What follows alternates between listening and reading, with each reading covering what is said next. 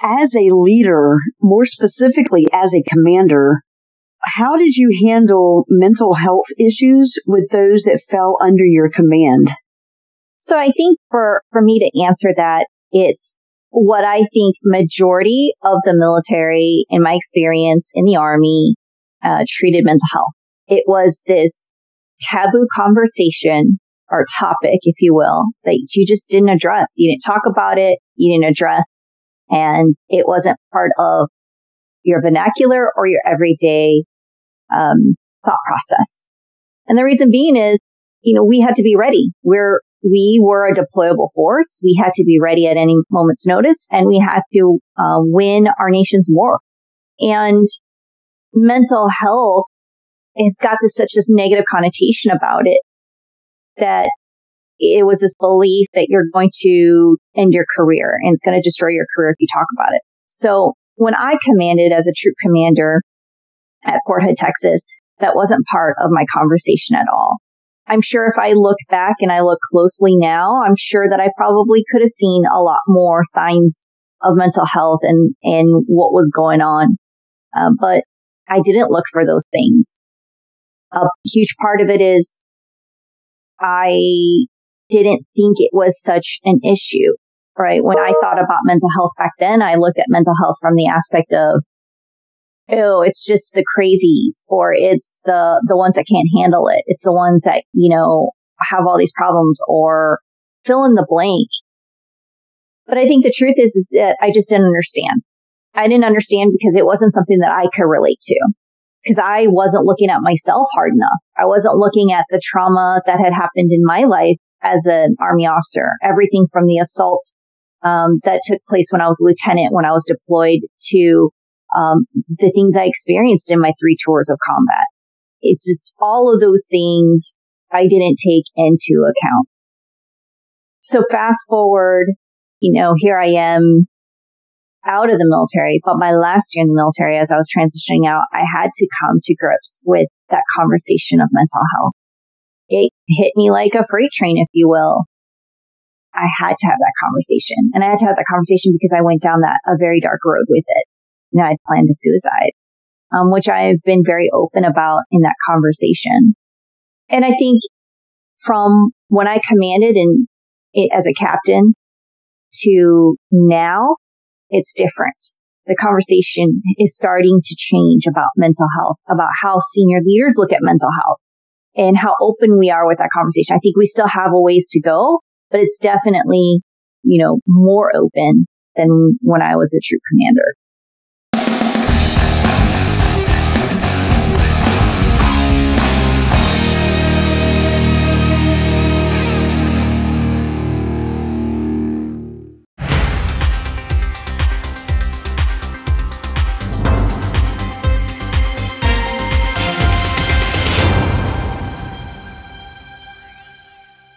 According to the Department of Defense, sexual assault is defined as intentional sexual contact, characterized by use of force, threats, intimidation, abuse of authority, or when the victim does not or cannot consent. The next 3 veterans we hear from are highlights from their military sexual assault stories in each of their episodes. These individuals are United States Army veteran Christy Hinnon, U.S. Navy veteran Heath Phillips, and United States Marine Corps veteran Sharon West Rubino. I checked out of AIT and was supposed to fly home the next day, and I got raped and by a civilian, so it wasn't someone in the military. And I did all the proper steps that you're supposed to do in society. The cops were called. I went to the hospital. I did a rape kit, but the bad thing of it all is that I was flying to Germany 2 weeks later. So the Richland County Sheriff's Department, I felt that to them, they didn't do their job, because my personal opinion is that I was an easy case for them in the sense that I was leaving, so they just threw my file in a drawer somewhere. I didn't tell my mom or my grandparents, who were the ones that raised me. I did let my recruiter know, and I begged him not to say anything, and he didn't. And I struggled. Here I am, this 18-year-old young girl that my entire world had been just completely shattered and turned upside down. And now I don't know what to do. And 2 weeks later, I'm shipped to the other side of the world. I got to Germany, and in Germany, you are able to start drinking at 16. So what does someone that has had this traumatic experience happen to them start doing? Well, I would get off work at 5 and I was downtown at 5:30 and I would start drinking and I wouldn't roll back and through the gates until 5 o'clock the next morning, just in time for PT. And that was my life for roughly a month and a half. And I thought I was doing fairly well. And I was doing that because if I wasn't sleeping at nighttime, I wasn't having any nightmares. I would sleep during my lunch break, which was an hour and a half. And then I would go back to work. I thought I was functioning fine. I was getting my work done. No nightmares, no flashbacks. I got this under control. I wasn't thinking about it. And about a month and a half later, that's when I had my first flashback and my world just came crashing down. And I knew that, all right, we have a problem here. My name is Heath Phillips. I'm a United States Navy veteran. I am a military sexual trauma survivor. From my time that I served in the Navy, I spent 10 months on board a ship being brutally raped, beaten, and disbelieved by everybody. It started and it lasted for 10 months. After 49 days straight of being assaulted, my family had me go AWOL. We filed a congressional investigation, which found that it was really happening. They insisted that the perpetrators were prosecuted, which in fact only 2 of my 6 rapists were. And they got bad conduct discharges and sentenced to 60 days in the brig. One of my assaulters had a prior history, and they transferred him to Pensacola, Florida. My command, they stated that due to my age, I was confused by what was going on. I couldn't handle it. My mental state was really, I was a mess. I had started drinking. I was 17 years old and drinking like it was water. I was a mental wreck, and it was very hard to function being on board a ship, being constantly scared. It happened, yes.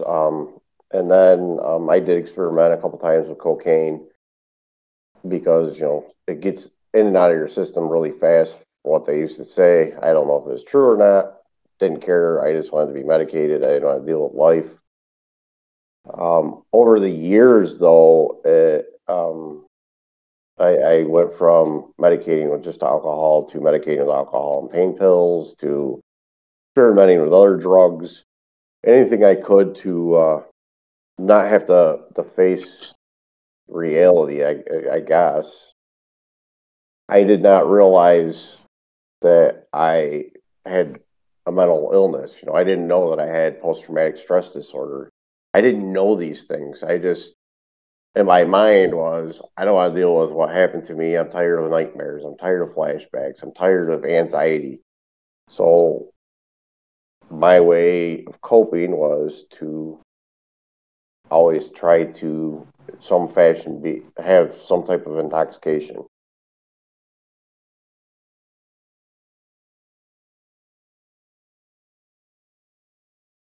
I did not address the sexual assault. I buried it. For me, the self-assured, excelling part of me, I just let that take over. And I did get married.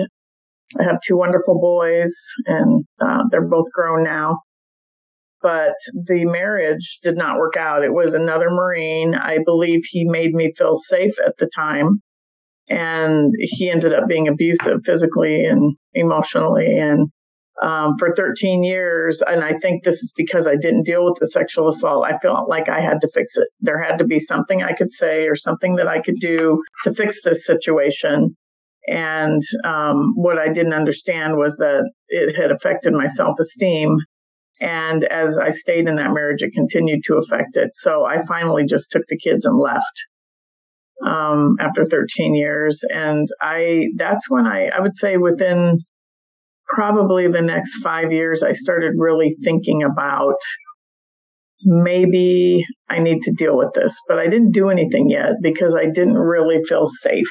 I felt like I need to take care of my kids. I need to make sure they're on good level ground, and I'll deal with me later. So that's kind of what I did. I stayed busy. I got a bachelor's degree, then I got a master's degree.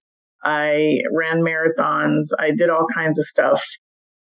And then one day, when I was working with veterans with another agency, I went up to the VA to talk to one of the social workers there, and she asked me, "When are you coming in for yourself?" Which kind of just made me stop, because I thought, how does she know that there's anything going on with me? I've never told her, but she did. So I actually went up that afternoon, and it was July 3rd, right before 4th of July. And we always have this huge 4th of July party. 70 or 80 people come over. And I'm over here telling my story. And I remember I was shaking and cold because you have what they call a somnolic, your body reacts as well. And she was saying, well, it's like 90 degrees in here. And I was freezing. And so then she took me to talk to one of the counselors, who told me, go ahead and tell me what's going on. And I said, ma'am, can I have a trash can? And she handed it to me, and I threw up for about 10 minutes. Again, more of the physical effect.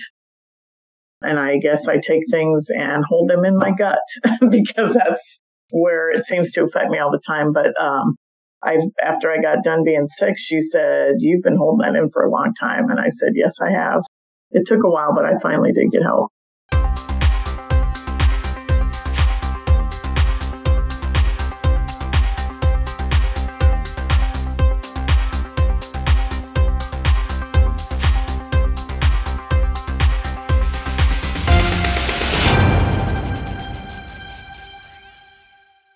In the Army, we call them battle buddies.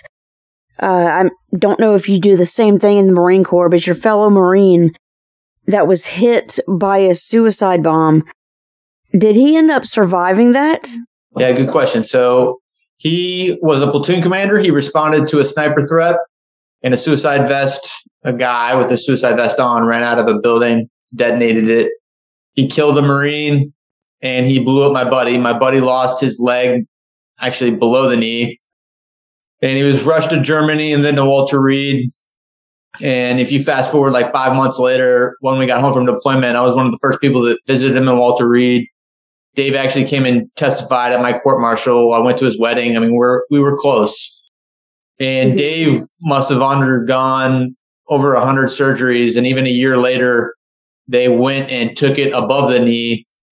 He had probably 100 ball bearings in his body that had to work their ways out. He had a colostomy bag outside of his body. I mean, he was in bad shape. But Dave is just like a success story. So 2 years later, after he had healed and had the prosthetic and worked his way back out, he actually remained in the Marine Corps and deployed to Afghanistan twice as a company commander and as a general's aide. And then he ended up medically retiring as a major. So he was always kind of an inspiration to me of someone that loved the Marine Corps and wanted to deploy again, even after a situation like that. That's amazing. I think it's great to have people like that in our lives, whether it's personally, professionally, or both, that we can look up to, who display that grit to push forward no matter what, because they really are an inspiration. The first question I'd want to ask you is one that I think many who have worn the uniform would want to know. And that is, prior to you taking this issue to social media, did you take it to your chain of command? If so, what was their response? No, prior to that, I didn't address it through the formal chain of command. I thought about it. I calculated that had I gone through the formal chain of command, that I would have never gotten the public conversation and discussion that I wanted. There were multiple times after the fact where I requested masks, I requested redress, formal processes, tried to prefer charges. So on like 5 different forums after the fact, I tried to go through the formal chains of command, and they were all denied for various reasons. So I look at those as examples of thinking you can go through the system doesn't always work the way you think it will. And I knew going into this that it would probably work out like that. So this was important to me, and I decided to just make the statement publicly right off the bat.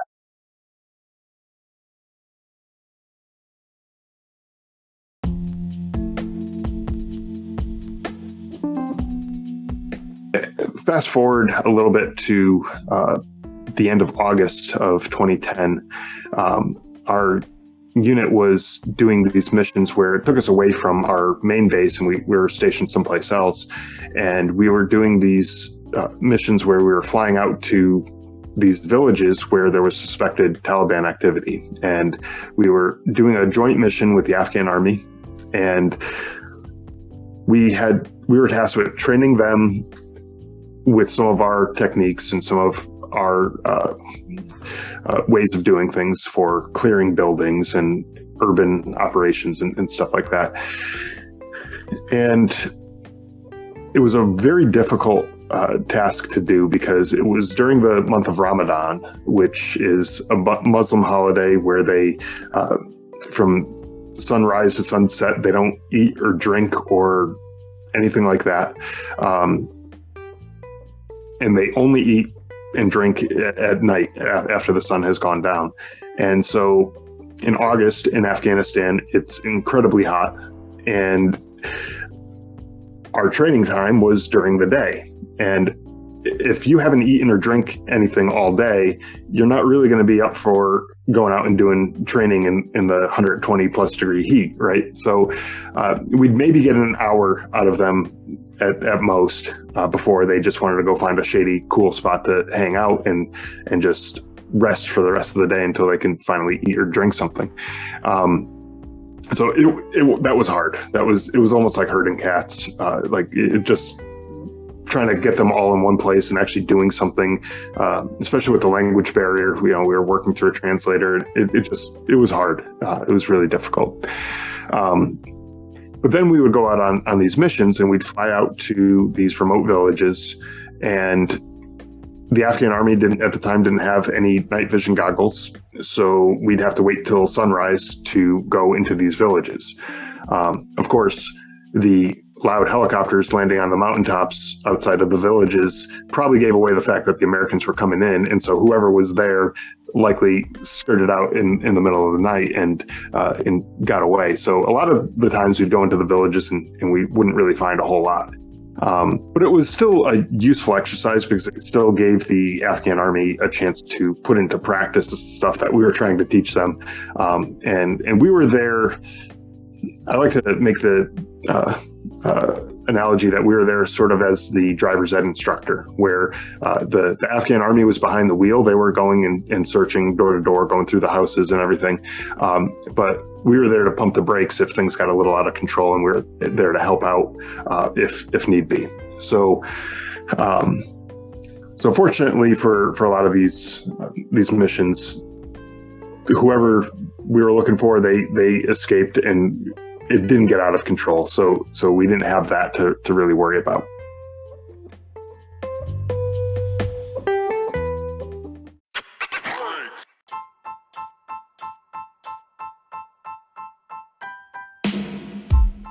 We'll be right back. This episode is powered by Acuity Benefit Consulting. Retaining military veteran talent is critical to your bottom line, so give them a specialized resource for the benefit that they value most: VA disability compensation. Acuity provides an in-depth one-on-one educational session on VA disability benefits curated to the needs of your veterans. Go to www.acuitybenefitconsulting.com to learn more. Again, that is www.acuitybenefitsconsulting.com.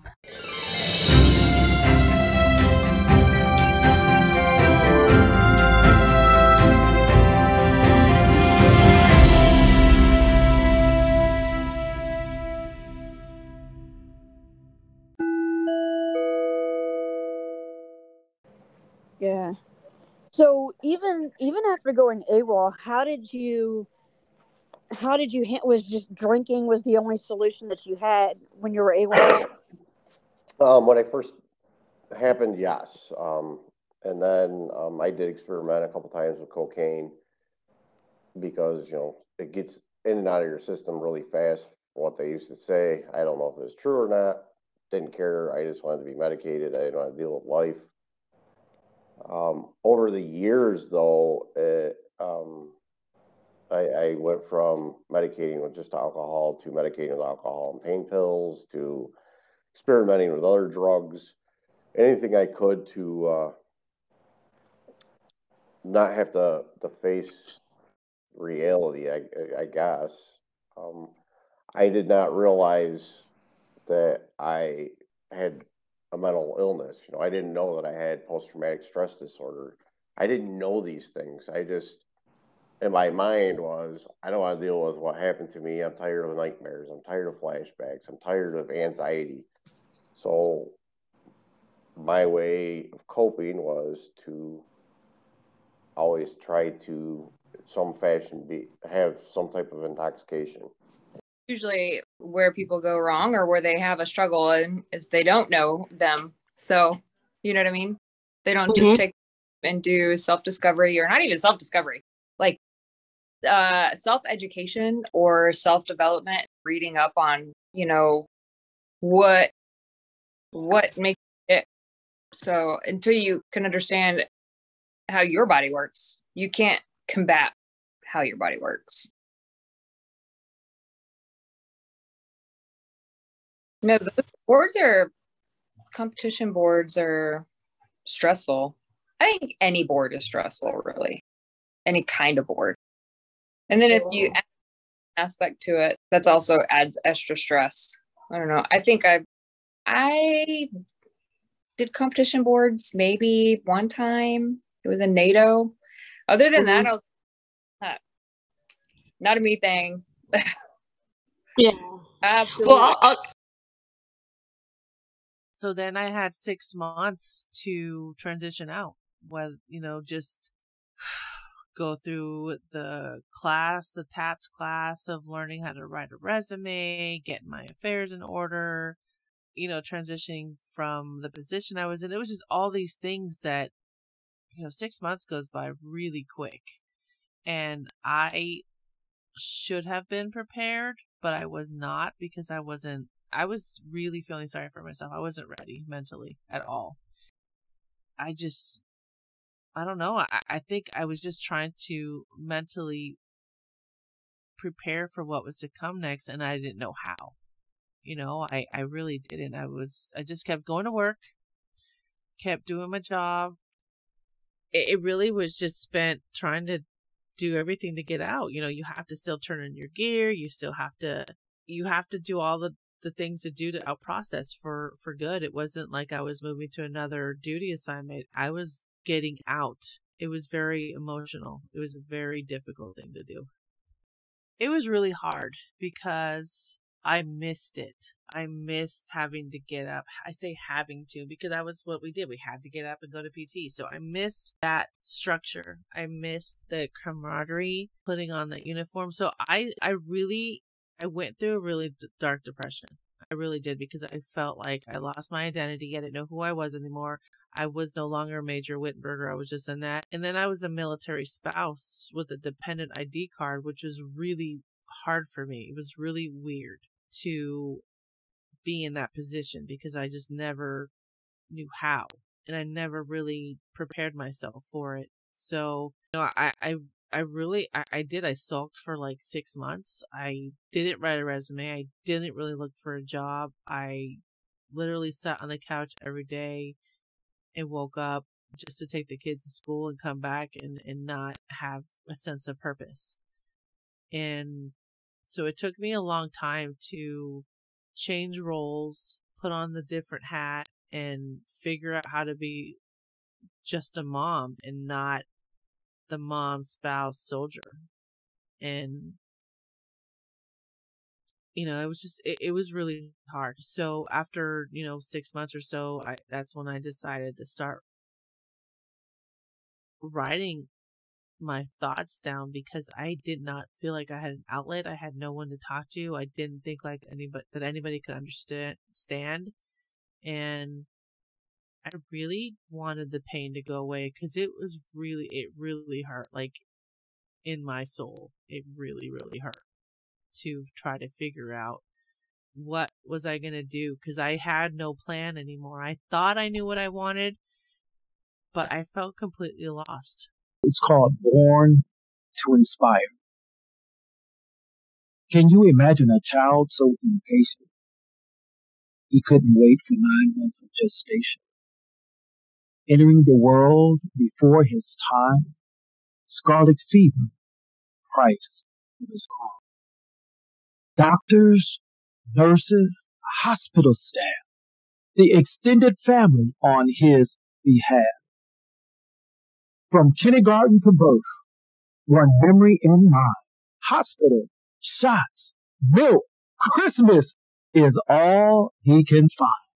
Ridiculed, bullied, abused, and abandoned. 9th grade never completed, yet there's a master on his mantle. Army, the path to a better education he never expected. The crossroad of molestation. God and church, the drugs of his choice, witchcraft and marriage, abuse, divorce, love and lies, happiness denied, cancer, surprise! Yet, he's alive. 9 to 5, laid off, goodbye, too proud to quit, men don't cry. Off to the war, the answers came. Support his family, God's word proclaim. DNA in the shadow, cancer at the door. Not again, God. Haven't we been here before? Life in the balance. How much can one take? Desires to escape, held up by the weight of the responsibilities on his plate. Now for those that may be thinking, Pastor Jeff, you're just singing to the choir. Well, the purpose of my life is to inspire. This is Pastor Jeff, and I inspire others to move from the space of a victim to the place of a victor. To all of the listeners today, I want to know if you're ready to move from being a victim. We always talk about looking out for veterans, because what would you tell somebody who says, yeah, I look out for the signs and symptoms? What would you tell that person when it comes to, confronting a person who might be suicidal, even though they don't look like it? Yeah, I always say just plant seeds. Like, I openly talk about mental health and any type of situation where, like, even if I get the smallest feeling, even if they haven't said anything, even if I get the smallest feeling that this person might be struggling with something, because generally speaking, people don't lean towards me unless they have some type of mental injury going on right then. And so I just try to be open and approach people with kindness. And a lot of people that are dealing with some type of mental health issue, they're going to be extremely awkward. So that's going to put you off to begin with. And so if you just can take that breath and lean in with kindness rather than just like, what's wrong with this person? Like, that's generally speaking, like, they're trying to inquire about something that they weren't taught to talk about as a kid and as an adult. So they're just like, they're the awkward kid, or they might be like the awkward adult now.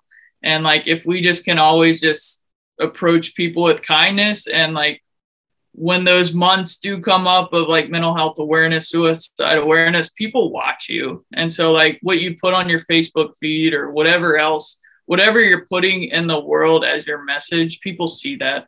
And if you can plant seeds of kindness out there and let people know, like, hey, if you ever need anything, I'm here for you. Those seeds, like, you don't know which ones are going to grow until you plant them. And so like, when you start planting those, like, even if you go up to like a complete, like, just a acquaintance person, or maybe it's your brother, sister or something, just say like, hey, I know you've had a lot in your life. If you ever need to talk, let me know. If you have that approach to life and that person, like all of a sudden they break down one day, they're going to pick up the phone and call you. And a perfect example of that is like my sister's always been that person for me. And she's like, we didn't get along as kids, like normal siblings, but she, like when I was struggling and like, I was like, I don't know how to tell my family. Like, how do you tell your family you're like mentally just like crumbling? And my sister's always been kind to me. Like, we didn't really talk about mental health, but I knew like she wasn't gonna, because we have a shared like traumatic past, like I knew she wasn't gonna judge me. And so like when I told her, she just like, it's okay, Kim, like go get whatever treatment you need. Like I like whatever you need right now, just take care of you. And I just want you here. But when you have those kind people in your life, those are the people you turn to. And you always want to be that kind person that someone, like when they think about you, they don't think of this hardened warrior, hardened person. Like, just like, hey, yeah, they're a badass, but they're also like, they have a very soft heart and I know they're going to support me. Thank you and have a nice day.